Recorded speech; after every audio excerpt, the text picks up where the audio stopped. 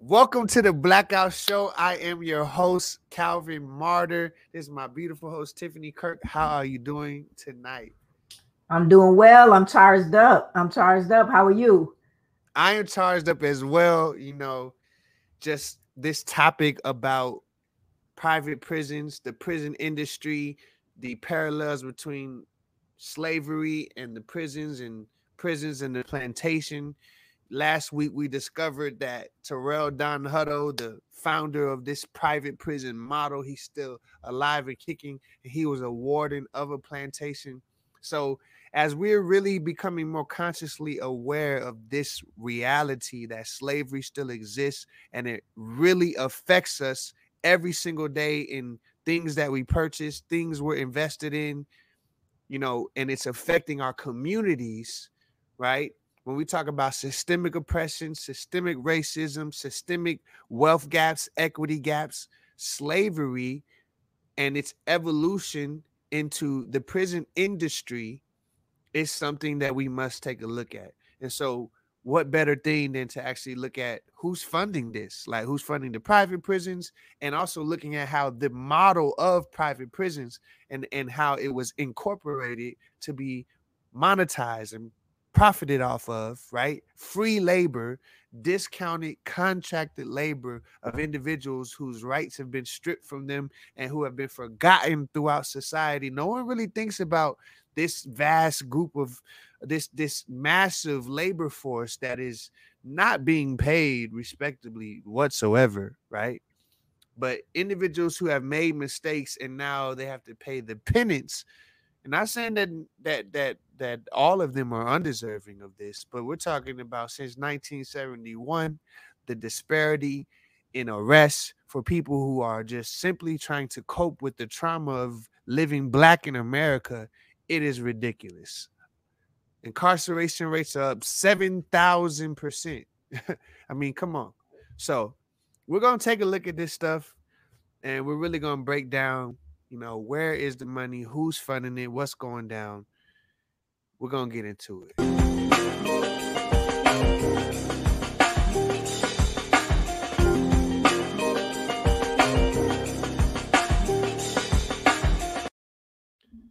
So here we are, private prison funders, how to impact the funding. Tiff, what is this? As we were doing the research this week, man, what were some of the things that kind of were coming out to you, things that jumped out to you as we get into this discussion today? Well, I think it's just, this is an industry like any other industry, and the business model is like any other. You've got to have people behind the bars, just like, Hilton or Airbnb. You've got to have beds and people in those beds every single night in order for you to make a profit. And so, it's a model that's looked at by the government. It's a model that's looked at by the banks when they're making their decisions on whether or not they want to finance these private prisons. And you said something really important earlier, which is, we've got to really think about the impact that this industry is having on our communities, and the fact that there's still three major sources of funding for these private prisons that we really all have a little bit of control over. I think the obligation is on us to make these changes. And so, we're trying to completely evaporate the financing to build and run these institutions. It's not going to lead to the solution, the end all be all solution to the mass incarceration issue that we have, but it's a part of this major reform that needs to happen. It's a part of this third reconstruction that we're in trying to get to that advancement of racial equity. And so I do want to talk about the impact of funding and who's impacting the funding for private prisons. So without the money, they can't exist. Now, you just said something that advancing of social equity, and I want to touch back on that, and let me pull it up here. There seems to be an agenda of forgetfulness when it comes as it pertains to the plight of the Negro in America. And make Right. sure I, Conveniently. yeah, Yes, we forget. conveniently, there seems to be an amnesia Hmm. as it pertains to the things that Black people in America have suffered, and there being adequate legislation, etc., that's being passed to help stem these issues, right? Right. Issues that are known. This is not like we're gonna, I'm gonna do a mastermind university this week and really dig into the Universal Declaration of Human Rights, 1954. I'm going to get into this declaration, this international decade of African peoples of African descent. I'm going to get into the program of activities for this international decade for peoples of African descent. We're going to dig into the resolution from the Durban conference. And, really, there is no other people group that has a stronger case with a multiplicity of evidence of having crimes against humanity done to them. But yet there's no commitment, definitive. They didn't even commit to the Civil Rights Act bill. They're still ratifying that every 2 years. But yet here we are.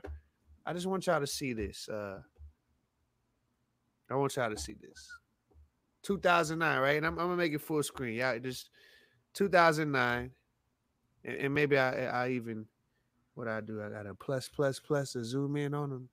I don't want to zoom in. I don't zoom. Can you read that? Is it big We can enough? see the headline. Obama signs hate crimes bill into law.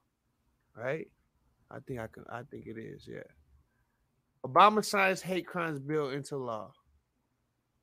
President Obama. This is 2009. President Obama on Wednesday signed a law that makes it a federal crime to assault an individual because of his or her sexual orientation or gender identity. The expanded federal hate crimes bill, hailed by supporters as the first major federal gay rights legislation, was added to a $680 billion defense authorization bill that Obama signed at a packed White House ceremony. Look at his face, too. And it's funny that he recently came out saying that he was basically, what was the word he used? He said something about basically he couldn't speak, on certain things while he was in. I forgot the headline. Mm. But this is Obama in 2009. Okay, cool. Then here comes, oh snap, Trump in 2018. WJRO applauds President Trump's signing of Just Act for Holocaust restitution. What? We still talking about the Holocaust. This is what I'm saying the same things that they tell Black people. We still talk about slavery. Yes. Yeah. Because there's never been any restitution. There's never Never. been any justice. There's never been any equalizing of the balances. Where's the equity that was robbed? Where's the portion of equity that is due for all of the equity that's been amassed? This is just what is right. This is justice. This is what America cannot avoid. This is the ugly truth. There is a primordial force at work that rights the scales, that balances the scales of justice throughout the eons of time. Point blank, period. So here we have Trump. This didn't even happen in America, but we're making sure that we got Holocaust restitution. The World Jewish Restitution Organization, and here we are, examples of these lobbying entities that move mountains, right? Right. Look this up. Look up the WJRO, World Jewish Restitution Organization. Welcomes President Trump signing the Justice for Uncompensated Survivors Today Act into law. Wow. Justice for uncompensated survivors today. Do we not deserve justice? Are we not uncompensated survivors today? Because I guarantee you it's not a lot of people in 2021 or even 2018 when this came out, because they came out with a whole report on this Just Act last year, 2020. Mm-hmm. Go read that for yourself. But are Black people not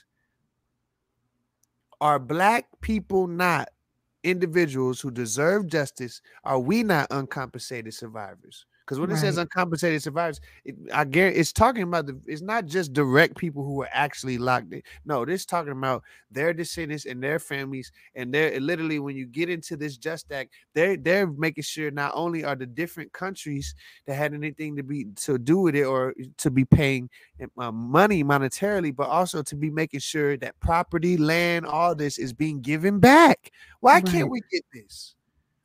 Then here we have Biden 2021. Here's what the new hate crimes law aims to do as a tax on Asian Americans. Wow. Wow. A hate crimes bill for Asian Americans, which they voted 94-1, mind you. So when we're talking Yeah. about this thing about social equity, we're talking about the hypocrisy of this said equity being withheld from Black Americans. Right. And I just literally had a conversation last night. I got a text like 11:58. It was one of those, questions where, I'm always available to people for certain people. But these individuals, they're not Black like me. They're white, but and they're friends of mine. They're wrestling with the fact that they personally did not have anything to do with slavery. Maybe their family or whoever, but they feel like, why should they have to bear the penalty of whatever and this was specifically like the topic of Black Lives Matter and reparations, and the questions were why does it have to be a topic? Why is it not sex trafficking and this and this? Those questions and those conversations are being had, but this That is they the are. one conversation that no one's comfortable with having. Right. And common sense would tell you, if your ancestors, your grandfather, or anyone else benefited from slave labor or indentured servitude in any Come on. way, then there's an onus that is on you to give back some of those proceeds. I mean, and I just feel, I mean, there are some people that didn't have a direct descendant that may have been responsible, but, as a culture, it's just unfortunately that,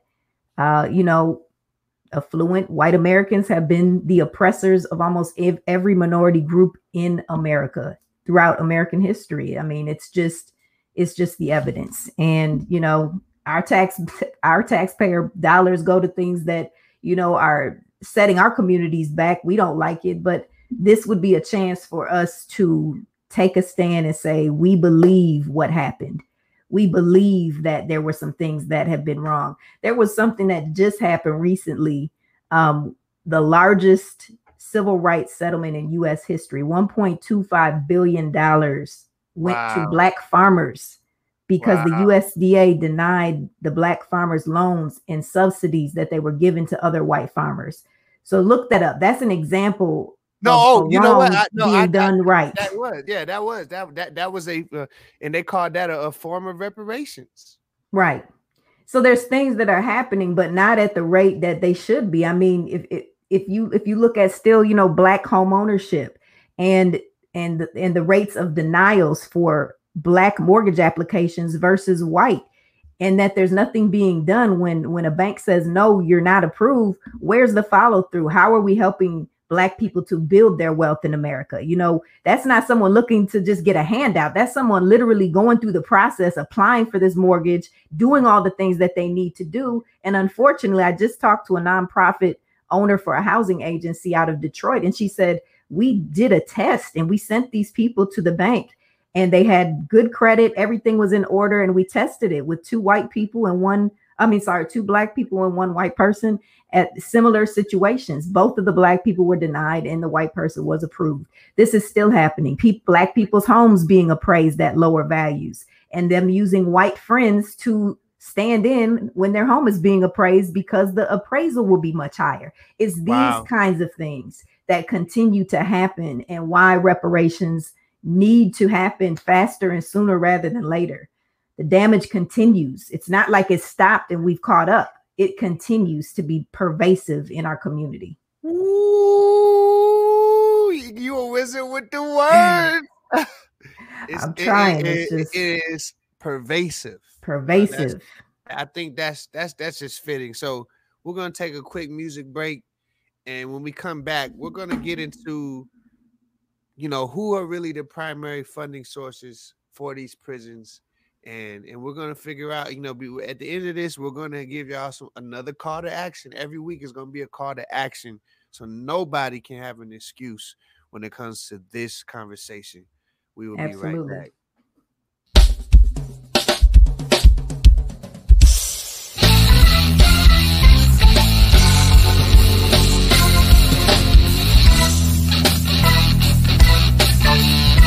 This feel real good right here, baby.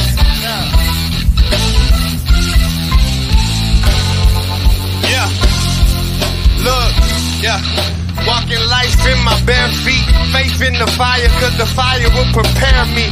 Burn off the dross, now that loss repaired me. Oh, to behold the unity of a pair three. Never scared, young David to a bear, a lion, and if I'm lying, tell the liar, cut my hair. My bias is to be pious, but they say that isn't fair. Now it's death in my breath and vanity in the air, man. I'm suffocating, no longer advocating, cause my silence is a non-violent cosign with Satan, and I'm tired of faking, yeah, I'm tired of waiting. Gun talk full of love, I'm aiming at all in hatred. No, they don't wanna play this. You don't know what my aim is. Light a torch, I'm giving you freedom to all the brainless. They will never contain this, cause I won't fear nobody who kills the body. My father commands the angels. And I can't do it hurt me. May not be deserving, but my father has made me worthy. For the journey, I'm on this journey. and I can't quit though it hurts me. And I may not be deserving. It's all grace. Father, you say you're worthy. For the journey, yeah. Feel like Martin in 63, Malcolm in 65, Black Kennedy, top down when the memorize. While they aiming from my head, look them in the eyes. Yeah, they crucified my Lord, this is no surprise. Grace in this race, in the face of disgrace, no setting pace. Running like a slave to a place where I see my face. In a whole liberated race, murdering the racism or assimilation. I will not conform to the norm. In my unborn form, I was formed to reform. So I light it up, man, I see change in my range. Yeah, it may seem strange. You never seen rain, watch me flow by. There's never been a revolution with no visionary. People die for the lack of sight, like a blind fight pilot. But I'm easy to yell in the midst of hell, brightening over lightning when the devil fails. I can't quit though it hurts me, and I may not be deserving, but my Father has made me worthy. for the journey, I'm on this journey, and I can't quit though it hurts me, and I may not be deserving, but my Father has made me worthy. For the journey, I'm on this journey. I'm on this journey. He has made me worthy. I'm on this journey. I'm on this journey. He has made me worthy.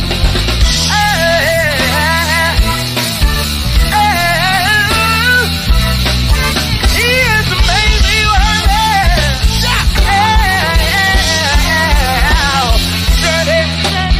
Journey. I'm on this journey. I'm on this journey. I got to keep on. I got to push on. Woo! I'm on this journey. What we do? I'm on this journey. What we do? I'm on this journey. I'm on this journey. I'm on this journey. Woo!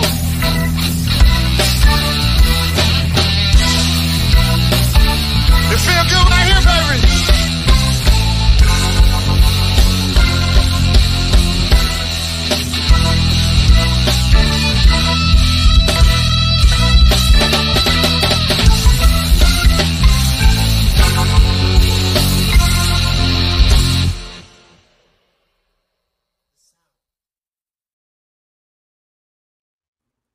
So, Go yeah. off then. Go off then. I felt like I was in a little lounge.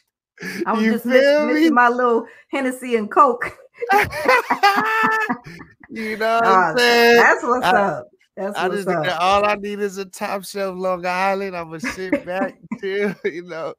Yeah, now anybody that's wanna likes live music, go check out the new album, Calvin Martyr Unplugged. You can get it on Spotify, iTunes, anywhere digitally. So yeah, please support.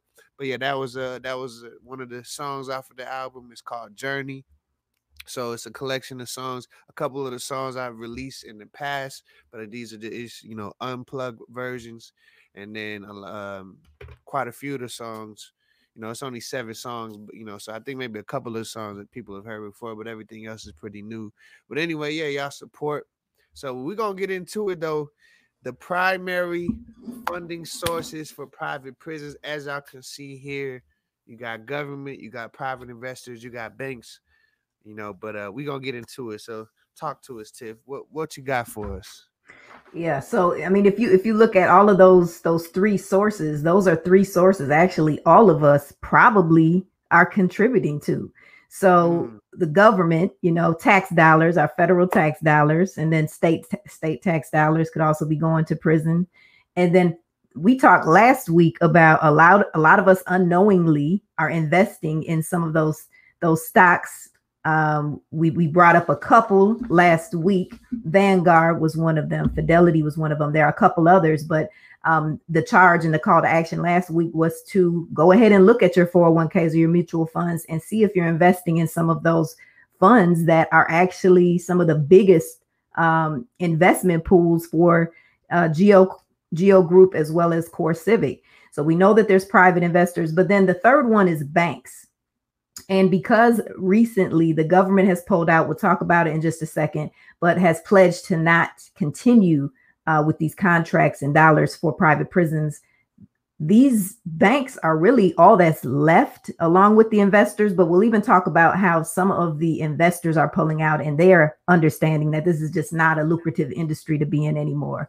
So definitely want to, talk about what this looks like. Why is it, something that's I guess attractive to banks? And for a long time, the banks were really interested because they were backed by government dollars. They knew that the private prison industry was being funded, in large part by the federal government. So they felt like if we need to provide some extra, debt financing, that we're good because we got this government money that's kind of backing it. And I just wanted people to see what you were talking about in real time. As you said, this government executive order on reforming our incarceration system to eliminate the use of privately operated criminal detention facilities. And this was signed, this was this year. Right. This was just this year. This was just 2021. So we can thank God for the small victories, I guess, as you say. By the authority invested in me as president by the Constitution and laws of the United States, and hereby orders as follows. More than 2 million people are currently incarcerated in the United States, including a disproportionate number of people of color. Broad consensus, our current system of mass incarceration imposes significant costs and hardships on our society and communities and does not make us safer. To decrease incarceration levels, we must reduce profit-based incentives to incarcerate by phasing out the federal government's reliance on privately operated criminal detention centers. We must ensure that our nation's incarceration and correctional systems are prioritizing rehabilitation and redemption. Incarcerated individuals should be given a fair chance to fully integrate into their communities, including by participating in programming tailored to earning a good living, securing affordable housing, and participating in. Now, okay, you know what is crazy? You know what's so crazy? What's that? This bothers me, and I'm sorry, I don't want to take us on a tangent, but the reason why this bothers me is because it's convenient now for him to sign an order that says that, right? It's real convenient now, Right. especially after you did this Asian American crimes bill, but it's convenient now that all of a sudden this reformation of prisons and things is what you're saying now. Like your entire political. Let me pull it. Let me pull it up. Let me pull it up. Let me Pull it up. Can I pull it up? Go ahead. Can I pull it up? Yeah. Your entire political career, you have not stated whatsoever. Like this has not been something you cared about at all your entire career. And we're just gonna just in your own words. I mean, hold on. Let me make sure because I gotta make sure we share the audio. Yeah, I gotta share the audio. I gotta share the audio. So I gotta share it a little different. So we gotta share this tab. So let's just say Joe Biden for president, right? On our channel. Here. Let's look at this right here. Joe Biden for president. Senator made a very moving and eloquent speech as a son of the Confederacy. Now I want to get to this part because what we're this is us connecting the dots, right? And people try to dismiss this, right? This is what's I have people actually, and I want people to see my face as I'm talking about this. I've shown this clip to people. I've shown this stuff to people. I want people to look at the timeline. This is 1993. I was 4 years old. Okay. 28 years ago. That is not a long time. Now, I'm not saying that people cannot change within 28 years. What I'm saying is if Joe Biden has changed, right? He has made a political career. He's been attached to I'll let him tell you himself, every single crime bill there is, major or minor, he made a career. He pursued it. He made sure he was a part of it. The Democratic senator from Delaware. He made sure he was vice president for 8 years. He's now the president. He can tell you he's for black people all he wants, but never with the power invested in him as a senator, as a vice president, and now as a president. All of a sudden, he's placating us and saying that he does care, but he's never, with his political prowess and power and position, ever tried to use it for the equity of black people. To lock people up, yes. He made sure he was a part of the 1984 Sentencing Reformation Act. We talked about that last week. 1984 Sentencing Reformation Act.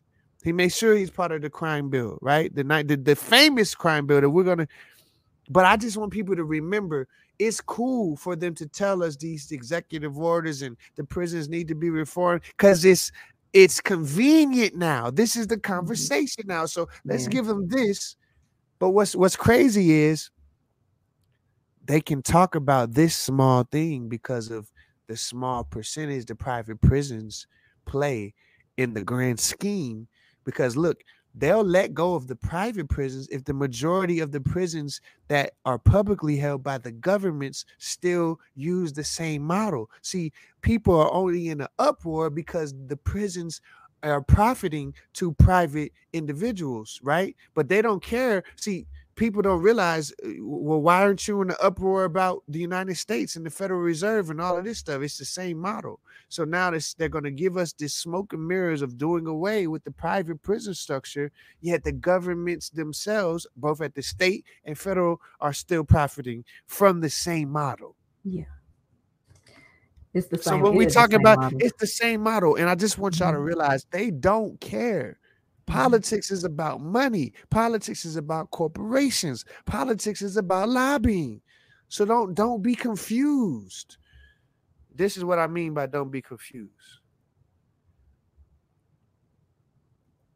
Crime bill when it passes, the Biden-Hatch crime bill, as it becomes law, God willing, I hope that we will have ended once and for all this notion that is a hangover from the 60s, that somehow Democrats are weak on crime and Democratic presidents are weak on crime and Republicans are tough on crime. The truth is every major crime bill since 1976 that's come out of this Congress. Every minor crime bill has had the name of the Democratic senator from the state of Delaware, Joe Biden, on that bill, and has had a majority vote of the Democratic members of the United States Senate on the bill. So one of the things I want to do in addition to ending crime is end the political carnage that goes on when we talk about crime. Crime is not Democrat or Republican. Making the streets safe is not a Democratic or Republican issue. This is one of those issues I hope this passage of this bill will be taken out of the gridlock category and moved into an emerging consensus. And the consensus is as follows, and I will cease when I finish this statement. The consensus is, A, we must take back the streets. It doesn't matter whether or not the person that is accosting your son or daughter or my son or daughter, my wife, your husband, my mother, your parents. It doesn't matter whether or not they were deprived as a youth. It doesn't matter or not whether or not they had no background that enabled them to become socialized into the fabric of society. It doesn't matter whether or not they're the victims of society. The end result is they're about to knock my mother on the head with a lead pipe, shoot my sister, beat up my wife, take on my sons. So I don't want to ask what made them do this. They must be taken off the street. That's number one. There's a consensus on that. The Democratic chairman of the Judiciary Committee, the Democratic president of the United States of America, the Democratic attorney general, the Republican leader of this effort, Senator Hatch, the Republican senator from Texas. We all agree on that. Now, we can find some fringe folks in the study groups on the right wing and left wing, libertarians and left-wingers in my party who say, no, that's not what we should do. But politically, that consensus has been arrived at. I acknowledge there was not that consensus in the 60s. There is today. There's a second thing that we all have agreed upon, and that is unless we do something about that cadre of young people, tens of thousands of them, born out of wedlock, without parents, without supervision, without any structure, without any conscience developing, because they literally, I yield myself 3 more minutes, because they literally have not been socialized. They literally have not had an opportunity. We should focus on them now, not out of a liberal instinct for love, brother, and humanity, although I think that's a good instinct, but for simple, pragmatic reasons. If we don't, they will, or a portion of them will, become the predators 15 years from now. And Madam President, we have predators on our streets that society has, in fact, in part because of its neglect, created. Again, it does not mean because we created them that we somehow forgive them or do not take them out of society to protect my family and yours from them. They are beyond the pale, many of those people. Beyond the pale. And it's a sad commentary on society. We have no choice but to take them out of society. And the truth is, we don't very well know how to rehabilitate them at that point. That's the sad truth.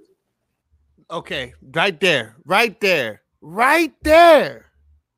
So let's go back to this executive order. I just want, because I don't like to just show the sound bites. I need the people to see the I don't care. It's all about this. Hey, lock them up. Hey,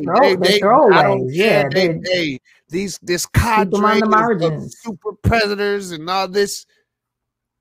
And then the admittance, we don't even know how to rehabilitate them. Yeah. And he goes on to say, I don't want to continue. He goes on to say, this is why the fact that they have no means of rehabilitating whatsoever, especially not in the federal, definitely not in the state.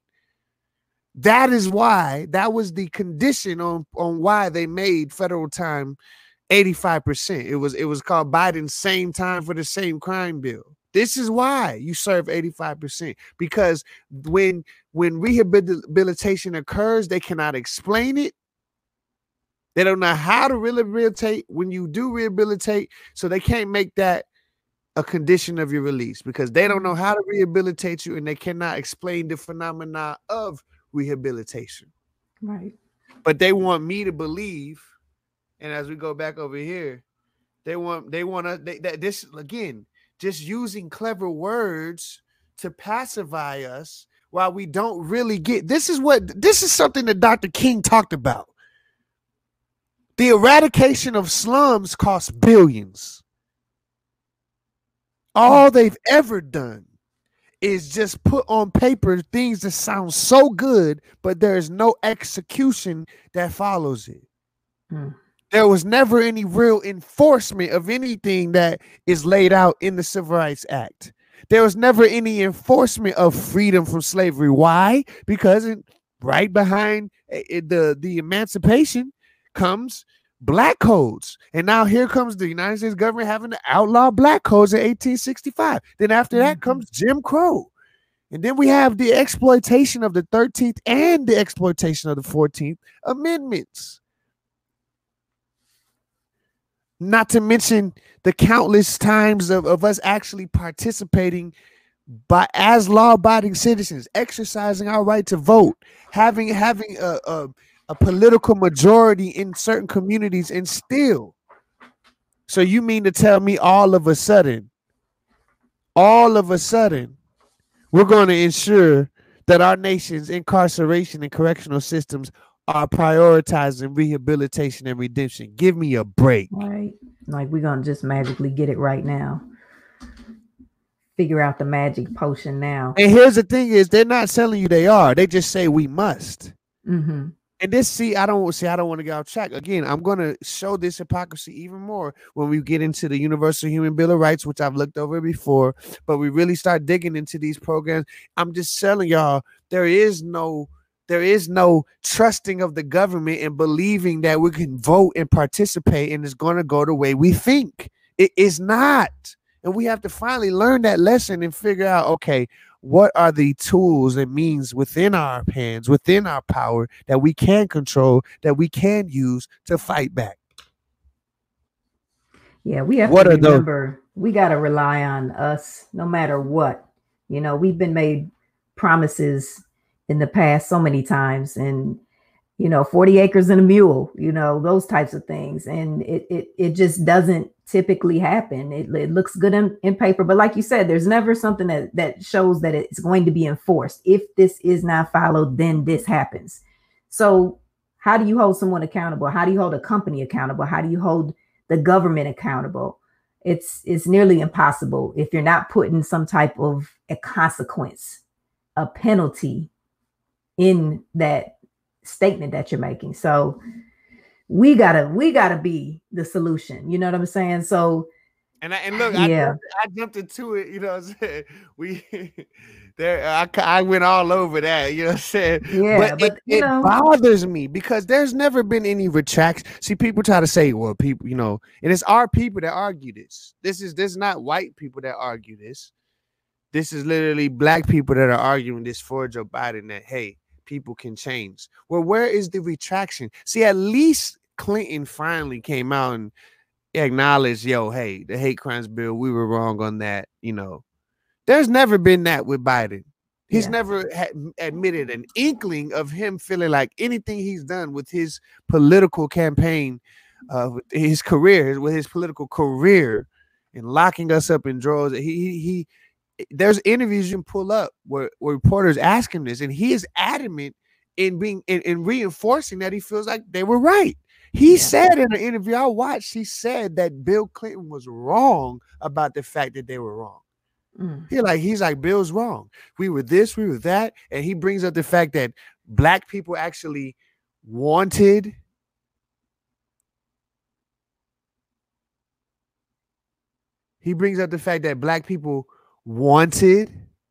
this incarceration rates. He brings up the fact that all these other reasons why it was right, because of all these different factors, but not the carnage that happened after the legislation. Yeah, I mean, and that is why a lot of people found it difficult to get behind the Biden-Harris ticket. You know, for people who knew this history for both of them, you know, it's not something that this country should be proud of. They should be proud of. They did put away a lot of individuals that probably should not have been put away, especially for the amount of time that they were incarcerated, you know. And my hope is that they're here to redeem themselves. My hope is that they understand what was done then was wrong, you know, and that's all I can hope for, you know, because otherwise, you know, what do these next few years look like for us? So I'm gonna just stay optimistic, and I hope that what they say comes to fruition, what they put in writing, that there are people that are held accountable for those things that they put in writing. And to get back to what happened, you know, in 2021, you already talked about it. We already kind of touched on it, but it's something that was kind of reinstated that came really from the Obama administration. So during that administration, basically, he exited the Federal Bureau of Prisons and wanted to phase out the use of private prisons. And what happened when Trump got back into office, it was reinstated. And then in 2021, again, under Biden, one of his first acts of his inauguration was to sign a set of executive orders that was aimed at supposedly advancing racial equity. And this doesn't apply to privately run migrant detention facilities, but this is for some of the other private prisons. But the Department of Justice was not to renew any contracts with private prisons. So what really happened from this point is that there was fear. You know, when investors heard about this, that were investing in private prisons, there was a huge fear. If you go to the next slide, we're going to look at kind of what happened when that fear became kind of real for people. So the stocks of both of these GeoCore and CoreCivics companies, they started to lose value pretty quickly. So at the close of trading that first week of 2021, the shares of Geo Group, which is the larger of the two, with nearly $2.5 billion in 2019 revenues, had lost half their value. The Tennessee-based CoreCivic, which recorded just under $2 billion in 2019, had seen its stock price fall even further, 65% in 2019. So this was something that they just weren't expecting. So when this happens, everybody gets scared. And then you have to believe that now that they know the federal government is exiting the prison industry, the private prison industry, the banks are now going to be a little cautious in their lending activities, because what they hung their hat on in the past was that the government was going to be funding GeoCore, giving them the big contracts, and CoreCivic. So that collateral, I guess, security, I guess you could say, was not going to be there. And so that leads us to a whole separate issue. But this just goes to show that, you know, people pay attention to what happens in government. It causes them to act a certain way. And this was the consequence of that first, one of the first things that Biden did when he got into office, is a consequence of that. So that's where it begins. And if you move forward to the next slide, Kelvin, it was, and I'm going to say it was an attractive industry to the banks, because the revenue, again, that was used to repay those loans came from government contracts. So there was little risk that the companies would default on those loans, on those lines of credit. And there's really three main types of credit that the banks are extending to these private prison groups. There's lines of credit, and then there's term loans that they get, and there's bonds. And the bank buy the bonds and they resell them on the secondary market. But those are the three main types of financing. So without the government money, stock values are plummeting, and now they're left to banks. There's going to be an issue, and it's coming up real soon that we're going to see that, you know, this industry may just evaporate. And I want to also say that the CEO of CoreCivic said that if Biden got into office, he was going to exit the industry altogether. And I think that was because he understood the ramifications of what could happen if Biden were elected, based on the promises and the pledge that Biden made, that he would no longer be, or his administration would not support giving this money to the private prison industry. Now he has not exited the industry, but it's coming to that. I think it's coming to that. It is coming, but I just, with the way they move, I just don't see them, like, there's so much we have to expose. Like, they're paying millions of dollars to plantations, former plantations. There are over 44,000 what they call historic museums, historic places that receive millions of dollars every year for upkeep. And the family, I visited one, the Walden Plantation in Savannah, Georgia. Like, so I feel like when it comes to this ugliness, they always find a way to pencil whip and find a different way to profit off of this. Right. You know, just when you look at the model of this, if you just really remove all of these convictions since 1971 on drugs,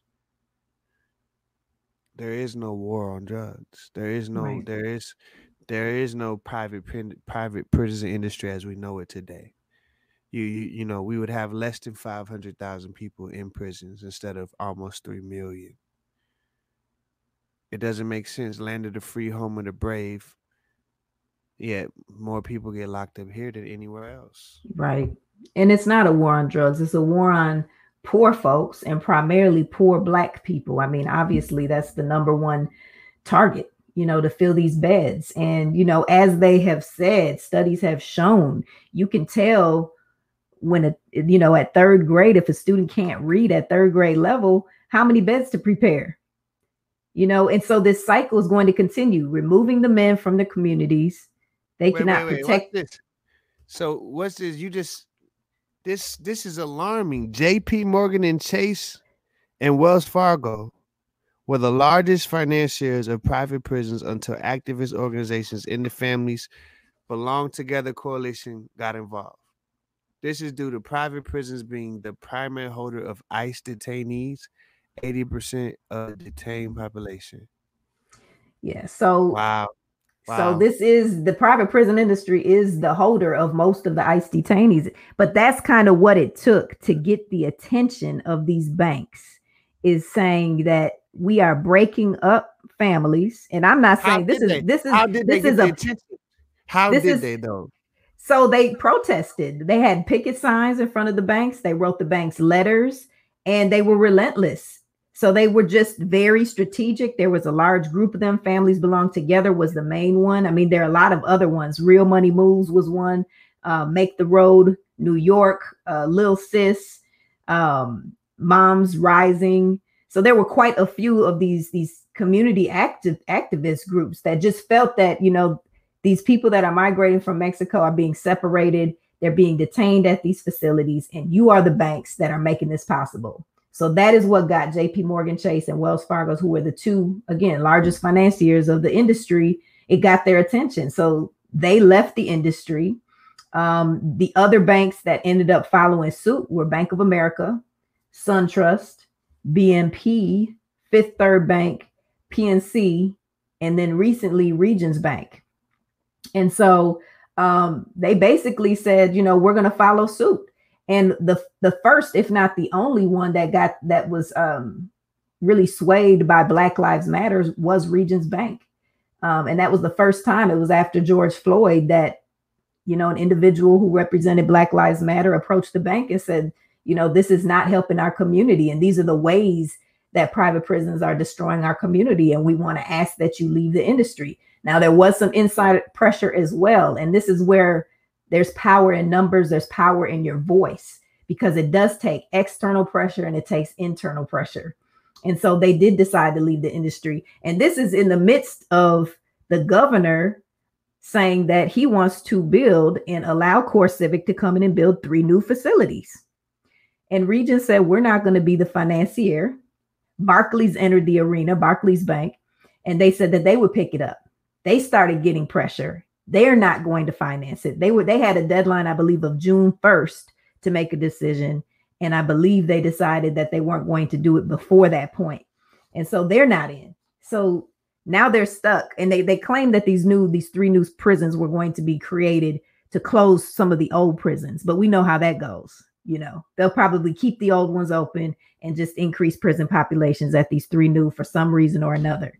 So this is the power that people do have. And these banks we're down to 4.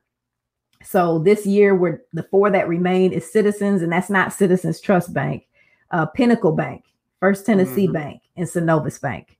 So those are the 4 funders. So the other banks, even though they've exited the industry, they obviously still have, the money that they need to collect. They still got these outstanding loans. But what that means, they're not going to renew the loans and they're not going to extend any new credit. But these are the 4 banks that are not saying anything yet. So the call to action, which and Calvin's probably made it pretty clear, one of the things, if you bank with one of these institutions, maybe you should reconsider moving your money, because we know when we put money on deposit with the bank, they can do whatever they want to do with it while it's sitting there. So your money can be used for these types of causes. If you work for one of these institutions, request with the powers that be, divestment or disinvestment. And then the last thing is just, even if you don't bank with or work for one of these financial institutions, write letters or email banks and ask for them to divest in the private prison industry. So that's the call to action for this week. We talked about last week, checking your 401ks, writing letters to the holders of either Vanguard, Fidelity, or the others, BlackRock we mentioned. But this week it's more about looking at those 4 remaining banks and doing something to just get in their ear to let them know this isn't cool. And think about it. Banks do give out a lot of money in the community for social causes. They give a lot of money to nonprofits and, for affordable housing and small business development. But for every dollar we're giving there, if we're investing in private prisons, it could be a wash. I don't know how good that money is if on the back end these kinds of things are happening. So I just think it's important that your voice is heard at your bank if you bank with one of them, and that you really are vocal and you're present. No, it absolutely is important. And I just wanted to pull up this article to show people, we do hold power as people. This is from back in February. Private prison companies face stock crash, credit crunch. Once darlings of Wall Street, right? So the tides are changing, I'm telling y'all. Core Civic and GEO Group, the nation's 2 biggest publicly traded private prison companies, have suffered a precipitous drop in stock prices following a pressure campaign by foes of mass incarceration that has resulted in divestment of their stock by major investment funds and loss of credit at most American banks. Combined, the companies incarcerate 10% of U.S. prisoners and 80% of its immigrant detainees.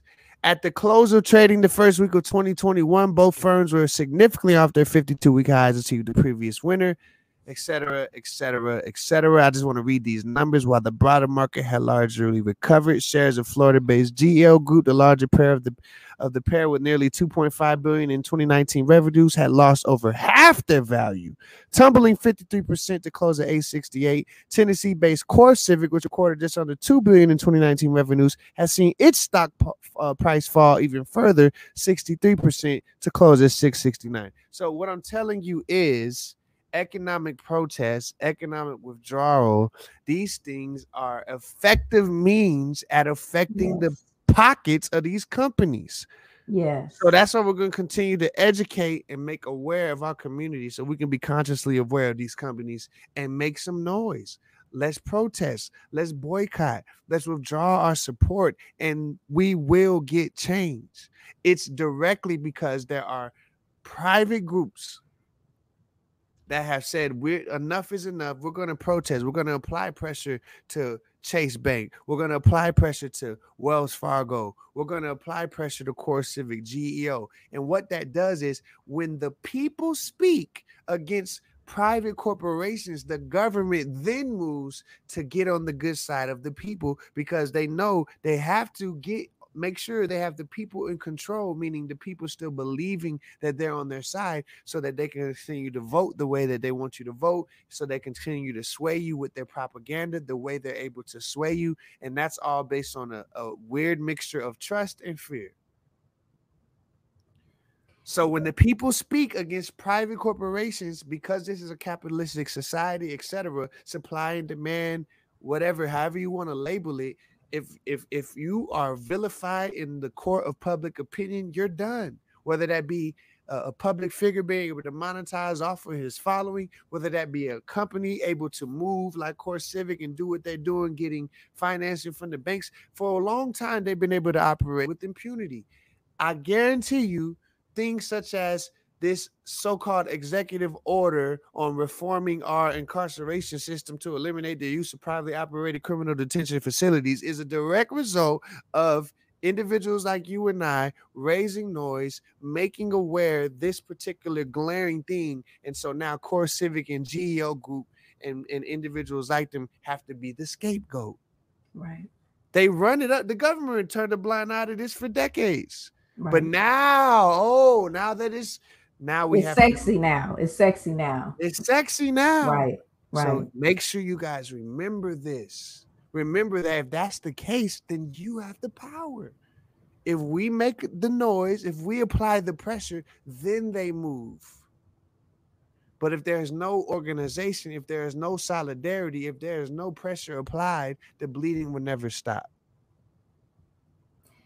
Pressure is the key. Pressure is the key. We talked about that last week. And one other consequence that investors probably didn't even realize was going to happen with both of these companies is Core Civic was demoted in August 2020 from an S&P mid cap 400 to an S&P small cap 600, which means that they just have less flexibility with the way that they operate. The way that they have to pay their investors means they have less money, meaning they need more loans, which it's tight around loans. So they, that may be one other consequence from everything that has happened. And what it caused them to have to do is change from what they were, a real estate investment trust or a REIT, to a C Corp.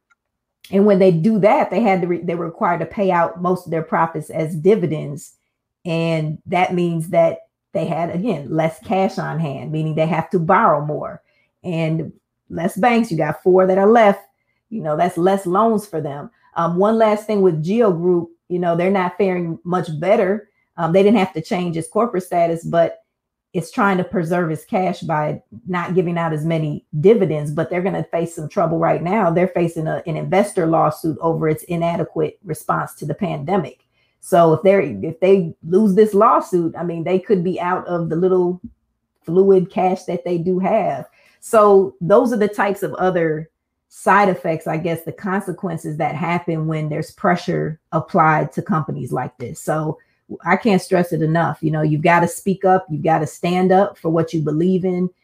You've got to talk to the organizations that are making this possible. Tell them where you want the money to be invested, what makes more sense for our community. So be the voice, be strong, be heard. And sometimes you do have to stand out on a limb. Sometimes we feel like we're on an island by ourselves, and it may not be the popular thing that's being said, especially when you work for a company that you feel is not doing the right thing. But if you don't do it, who will? So apply pressure. Apply pressure. If you don't do it, who will? Sometimes you got to be the bad guy. If you don't do it, who will? Point blank, period. If you don't do it, who will? So anyway, with this show, we freestyled, I feel like, but it came out really powerful, to be honest. So, you have your call to action, y'all. The banks, what's going on. And don't just take our word for it. Take the stuff that you're hearing from us. Go research it for yourselves. Please feel free to reach out to us. You can give us an email, theblackoutcoalition@gmail.com. And if you have any topics, if you have any information, if you uncover some stuff that may not be known, there's a lot of data. It's hard every week even deciding which way we're going to go. But we want y'all to know that the more conscious we become, the more responsible that we are for doing something about it. So that's what the Blackout Show is here for. to continue to let y'all know, don't forget, support Project Restart. Tiffany is out there in Atlanta really helping people who are, experiencing this from the inside, right? This prison industry and this exploitation, and they're needing assistance when they get out to really turn their lives around. She's there. Her nonprofit is there. So definitely, what's the website they can visit? Yes, go to projectrestartatl.org. You can find out more about the program. We're going to be starting again August 10th in the Atlanta market. It's going to be 12 weeks of programming that's getting men and women who have been justice impacted or formerly incarcerated, giving them a second chance to put their skills to work, be able to become entrepreneurs or get into a training program or a trade program, or just straight employment that's livable wage employment. In addition, they're getting a micro grant to be able to really be that seed money to help them to succeed. So so projectrestartatl.org. You can definitely donate. We're still in fundraising mode because it does cost money to run these programs, but we'd love to hear from y'all too. Just go ahead and throw a comment in the contact form, and I'll definitely be sure to follow up with you. Amen. So with that being said, this was episode 2 of the Blackout Show, and we're out. I can breathe. Seems like a blueberry cherry light nightmare. Cause if I'm not white, they might snipe me. Right here. All the witnesses be like, he had his hands right here. Even with the video evidence. All clear. Add it up, that's hard time for a black man.